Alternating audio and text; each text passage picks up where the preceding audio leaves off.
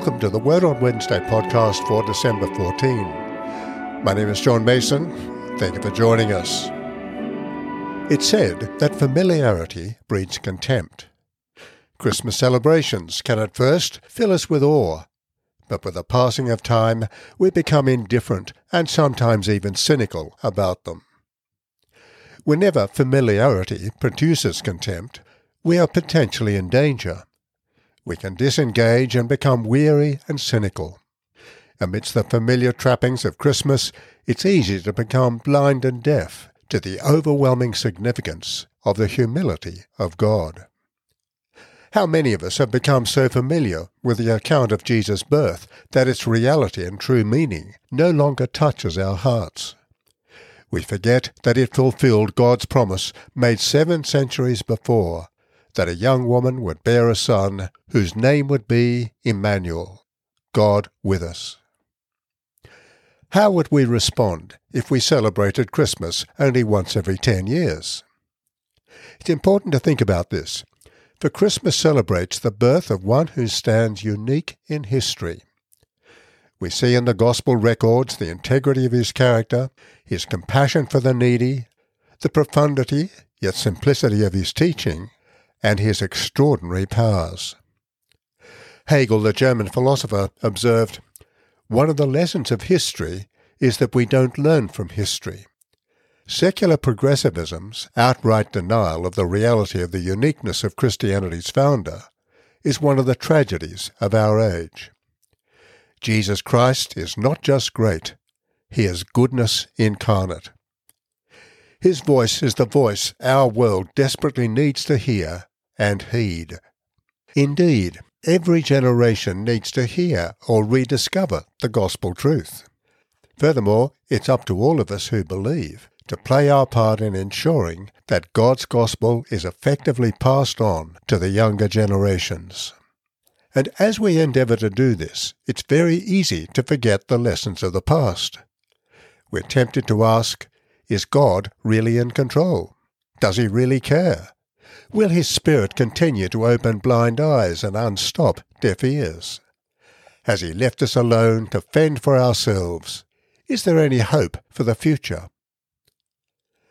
At the time of Isaiah the prophet, it seems that these kind of questions were in the mind of King Ahaz when he was confronted by the Assyrian threat on his northern border. Into this situation Isaiah spoke, "Keep calm, Ahaz. God will give you a sign, any sign. All you have to do is ask." But Ahaz was not interested in any sign. Even though God had given him this special offer, Ahaz refused. 2 Kings chapter 15 reveals that Ahaz chose to do it his way. He paid tribute to the Assyrian king, hoping that danger would disappear. Ahaz turned his back on the familiar, what was known from Israel's past. Prayer and listening to God's word were not part of his response. You know, we can be like Ahaz. We ignore the enormous influence for good that Christianity has had on the Western world, and look for human solutions, not God's solutions, to the challenges we face. We've allowed a liberal, secular progressivism to drive our thinking, and tragically, it's happening in many churches.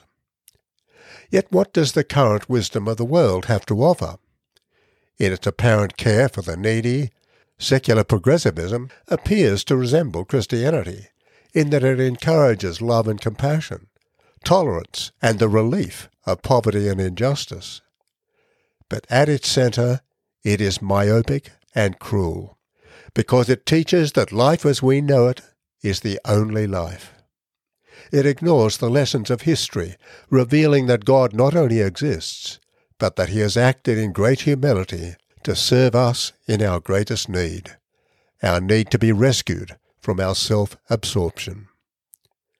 For the first Christians, the incarnation and the events of the life, death, and resurrection of Jesus Christ, the Son of God, were real. Their familiarity with these truths didn't weaken their faith, but enhanced it. Their lives were rooted in God's promises. The daily insecurities of the decaying Roman Empire with its organized persecutions didn't affect their basic confidence. They looked for the day when Christ would return. Indeed, they heeded Jesus' words that we read in Luke chapter 21. Stay awake at all times, praying that you may have the strength to escape all these things that are going to take place, and to stand before the Son of Man. Familiarity with the Christmas story can breed an indifference to the miracle of the Incarnation and the uniqueness of Jesus. Are you praying that the Spirit of God will keep your faith vital and fresh, confident in God's promises? And are you also praying that God's Spirit will awaken hearts that have grown cold towards Him because familiarity has bred contempt? Recent research shows that 1/3 of those who have not been in church for some time would accept an invitation to go to church. Christmas is a great time to invite them. So let me pray. Lord, we beseech you, pour out your grace into our hearts, so that, knowing the incarnation of your Son Jesus Christ by the message of an angel, we may be brought to the glory of his resurrection by his cross and passion. We ask this through Jesus Christ, who lives and reigns with you in the Holy Spirit, one God, for ever and ever. Amen. And now may the grace of our Lord Jesus Christ and the love of God and the fellowship of the Holy Spirit be with us all evermore. Amen. John Mason is the speaker and writer of today's podcast. The prayers are from an Australian prayer book 1978, and the opening and closing music is from St Andrew's Cathedral, Sydney, under the direction of Ross Cobb. Please let us know if you have a question or a comment about this podcast. We'd love to hear from you. You also may like to listen to Jesus Shall Reign from Keith and Kristen Getty at gettymusic.com.